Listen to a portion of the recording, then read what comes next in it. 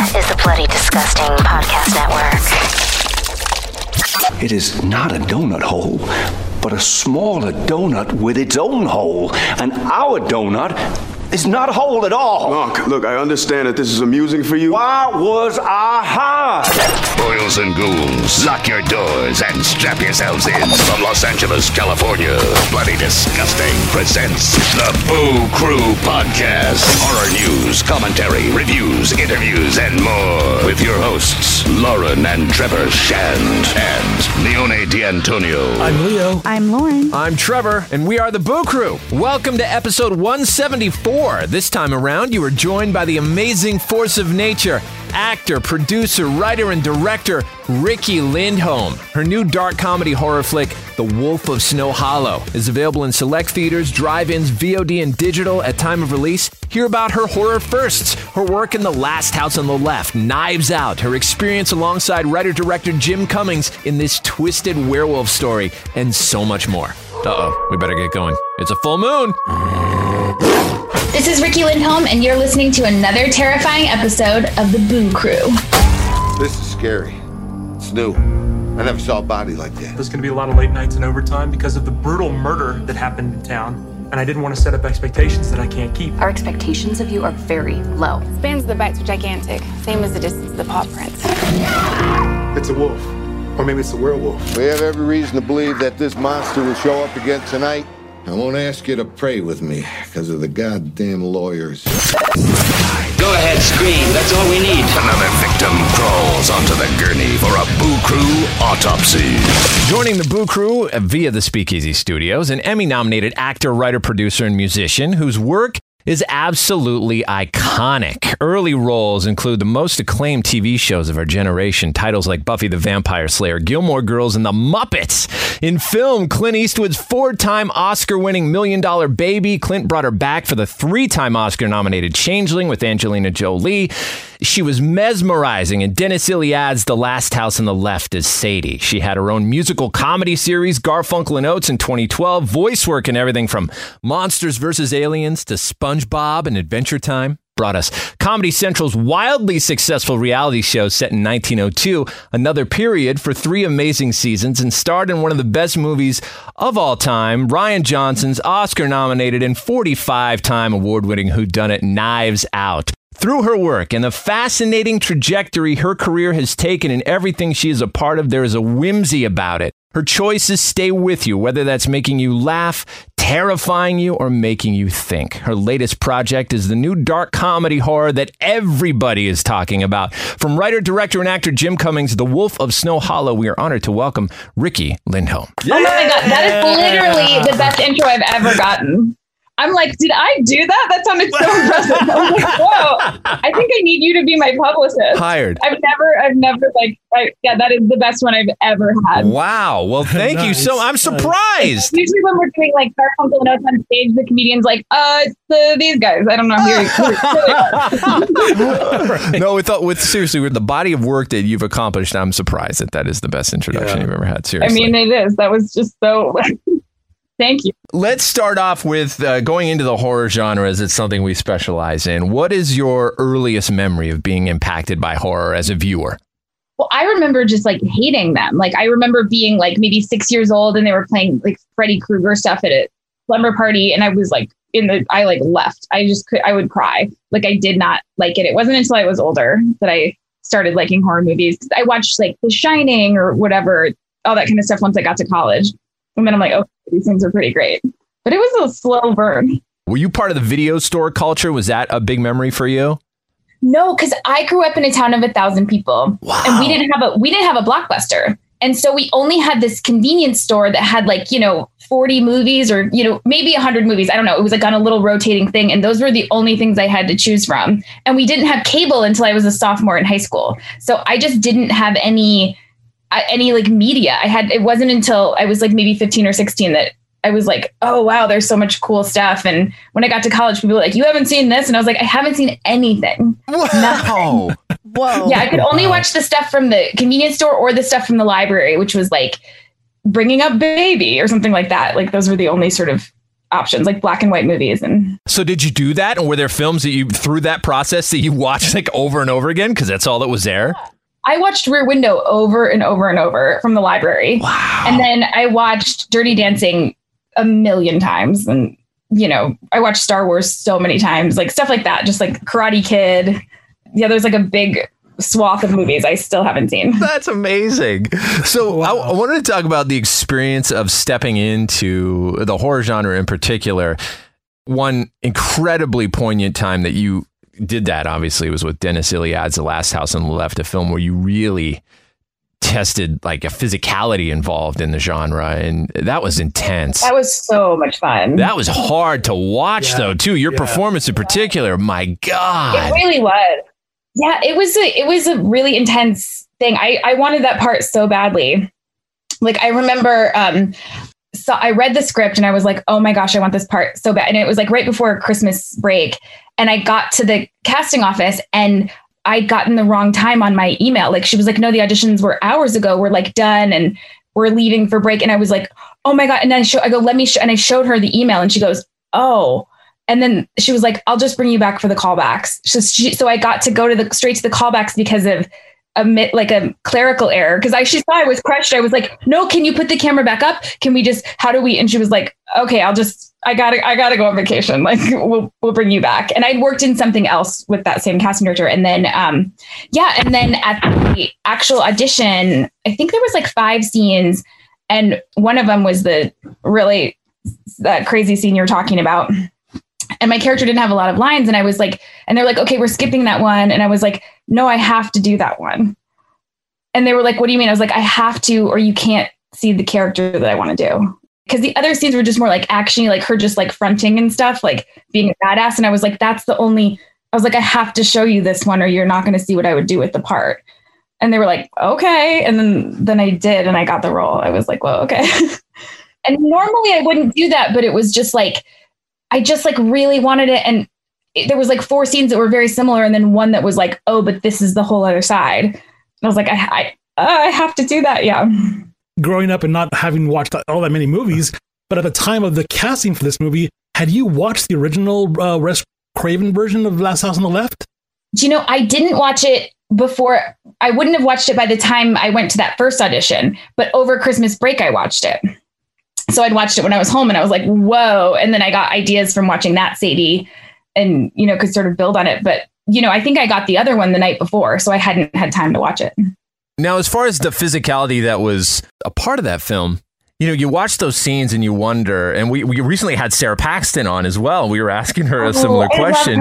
She's amazing. But you guys, and the way you guys squared off against each other too, was just, it's terrifying. And one of the scenes in particular where you guys were on the back of that truck and you're like touching them and you're pulling on their faces and all that stuff. How do you orchestrate that without hurting yourself or hurting the other actors, but still being able to display that frenetic intensity?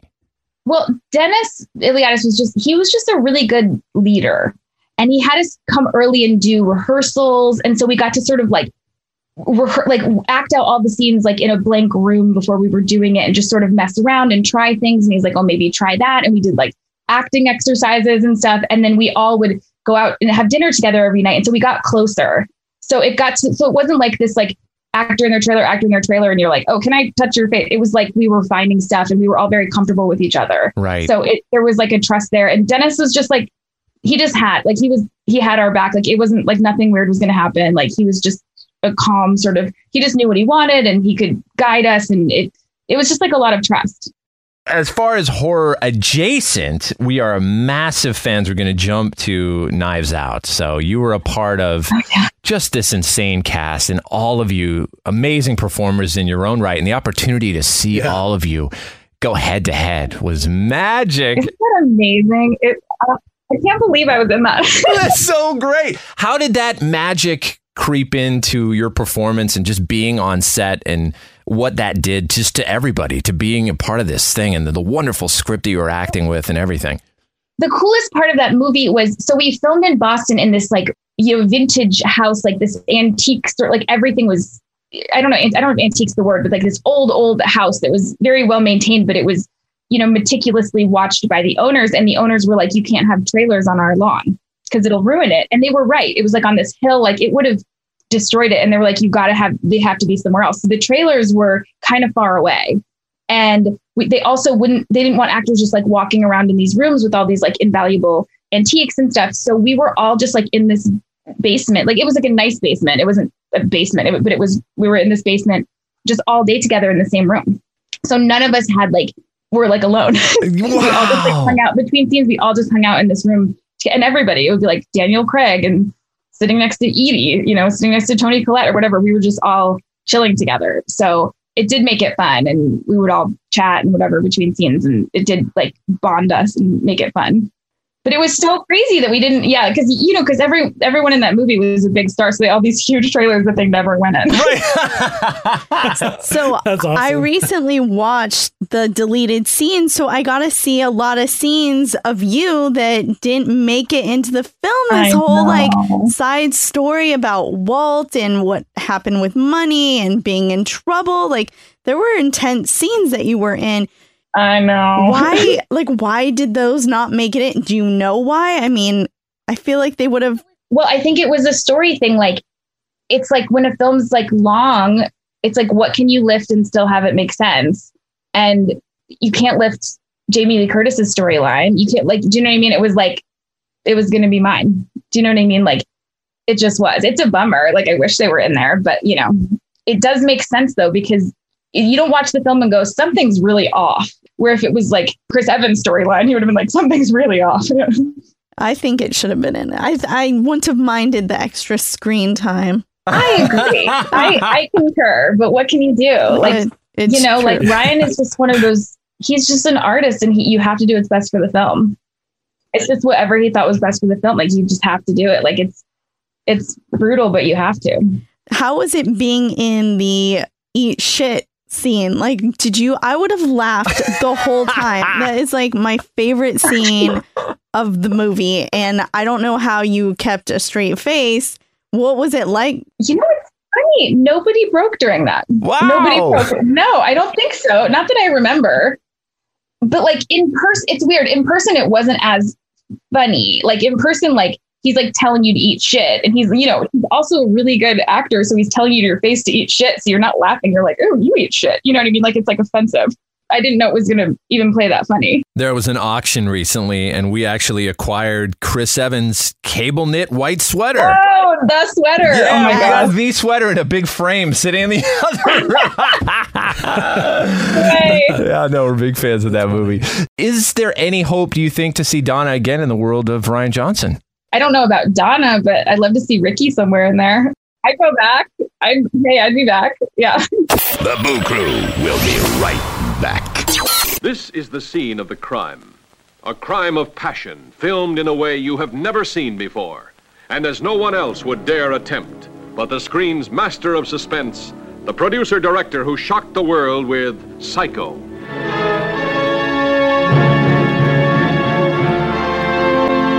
Those are just a few of my neighbors. First, I watched them just to kill time, but then I couldn't take my eyes off them, just as you won't be able to. And you won't be able to take your eyes off the glowing beauty of Grace Kelly, who shares the heart and curiosity of James Stewart in this story of a romance shadowed by the terror of a horrifying secret.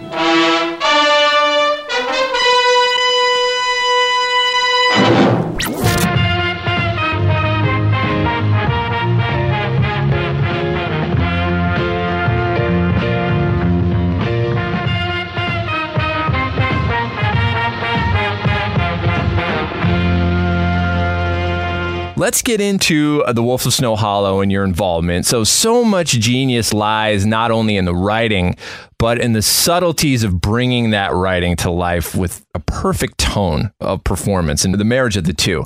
What did you find compelling about the piece in the script? Well, it's funny. I'd seen Thunder Road, which is Jim Cummings' first movie, and I loved it. And then this was one of those weird last minute things where I'd worked with the producer of the movie and something else. And the part was originally another actress was playing the part.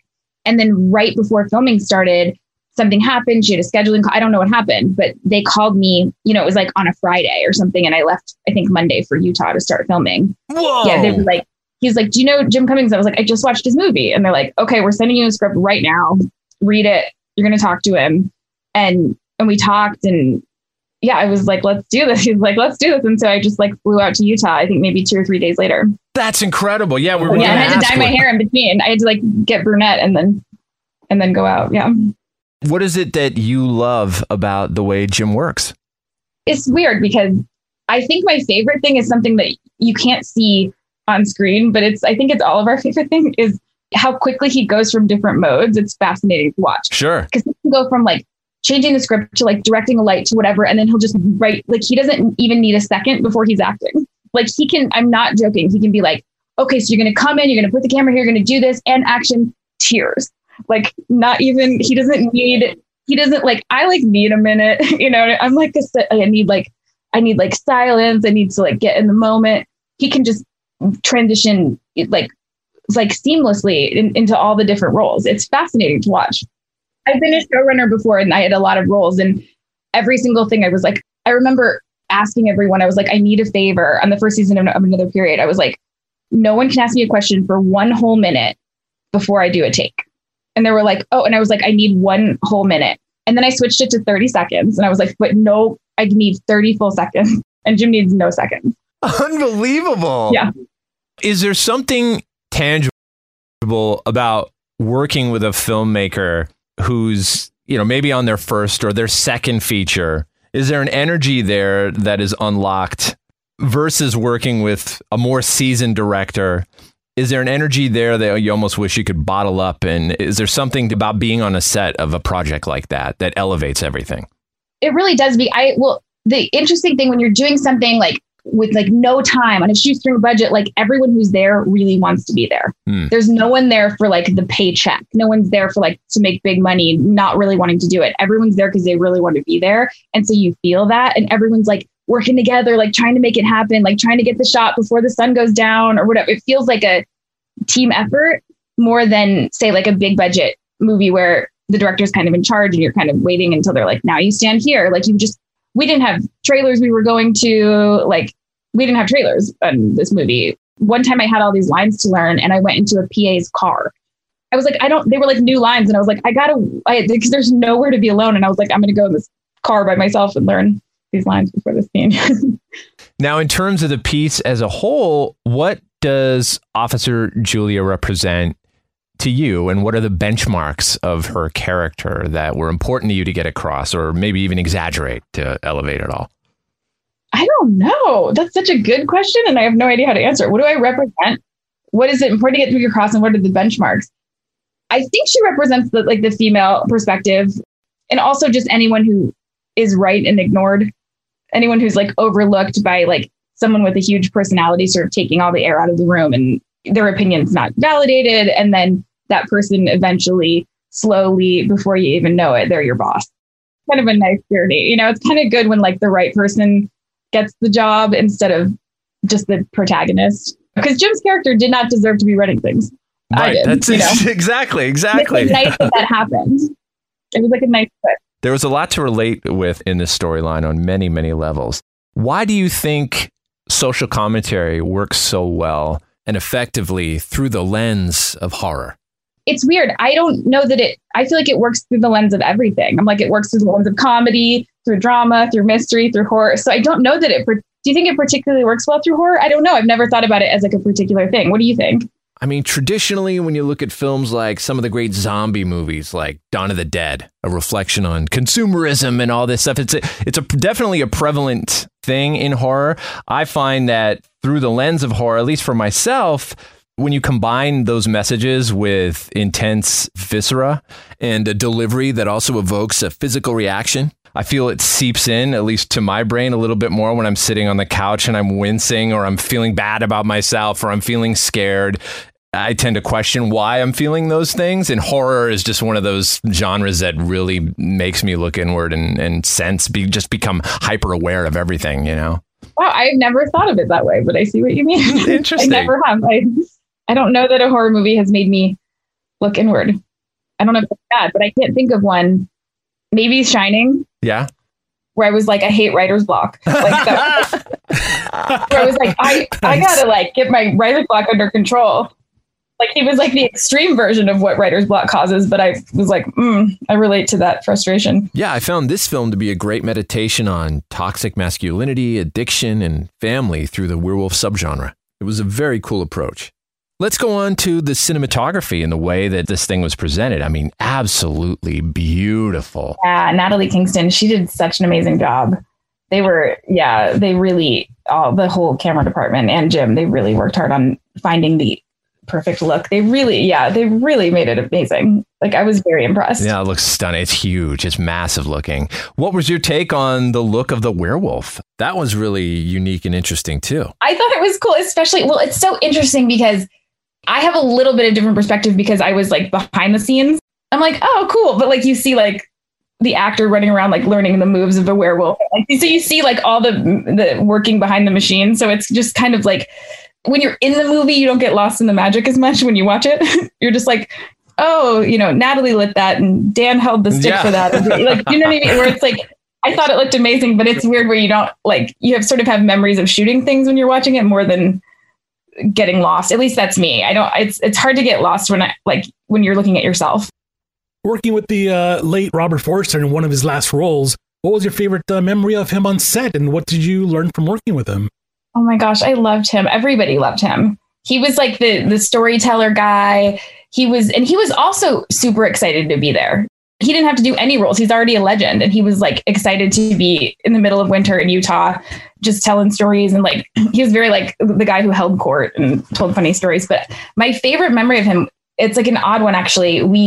It's when we were filming the first crime scene, and we're walking down this snowy hill to walk to the crime scene. And, Robert's older and he's got this old masculine thing, but we have to walk down this this icy hill. And he looked at me and he's like, can I hold on to you? And he said it in this like sweet, and I was like, yeah. And then he just would like lean on me when we went down the hill. And then I started like helping him up the hill. And he just was like, there was something so tender about it. And it was like, he was just like, it was like a vulnerable moment. And I was like, yeah, man. Yeah. And then he just like leaned on me all day. And I felt like bonded to him. Oh, that's Isn't that awesome. sweet? Like Yeah, there's something really very sweet about that coming from such a macho legend, So I noticed there were some long takes in the film. What was that process like, filming the long takes? I mean, just know your lines. Know where you're standing, know where you're moving, know your lines. And Jim like lays it all out. Like he's sort of frantic Jim where he's like, and then it goes over here and it swoops and then you duck and you walk over here and you say this and like and then it'll be like action. And we're like, okay. But you gotta show up ready to go. What a fun challenge. Yeah, that's amazing. That's amazing. So we'll wrap it up here. What other stuff do you have in the works right now? I know it's a very weird time in the world right now, especially in the world of entertainment, but what are you able to be doing right now?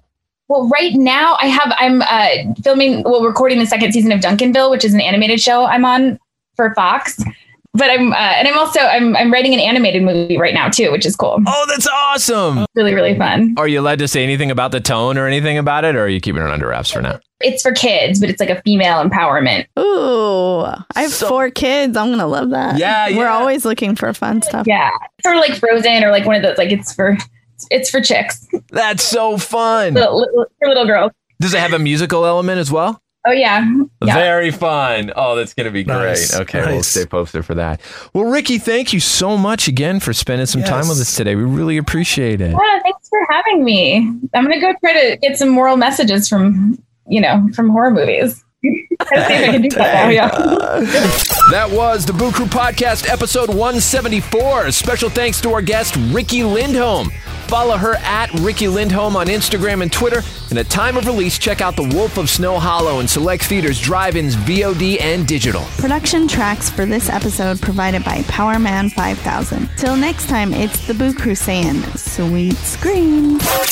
Thanks for listening to another episode of the Boo Crew Podcast. Haunt the Boo Crew at talesfromthebooCrew.com. Tales from the Boo Crew on Facebook and Instagram. Follow us on Twitter at Tales from the Boo. The Boo Crew is Lauren and Trevor Shand. And Leone D'Antonio. The Boo Crew is produced by Lauren Shand. Chopped and sliced by Trevor Shand. The Boo Crew is a TSP creation. Part of the Bloody Disgusting Podcast Network. Bye. The Bloody Disgusting Podcast Network, home of the Boo Crew. For horror-centric interviews, SCP archives, weekly full cast storytelling, horror queers, genre commentary from an LGBTQ perspective, and creepy. For disturbing and terrifying creepypastas. Listen free wherever you stream audio and at bloodydisgusting.com/podcasts.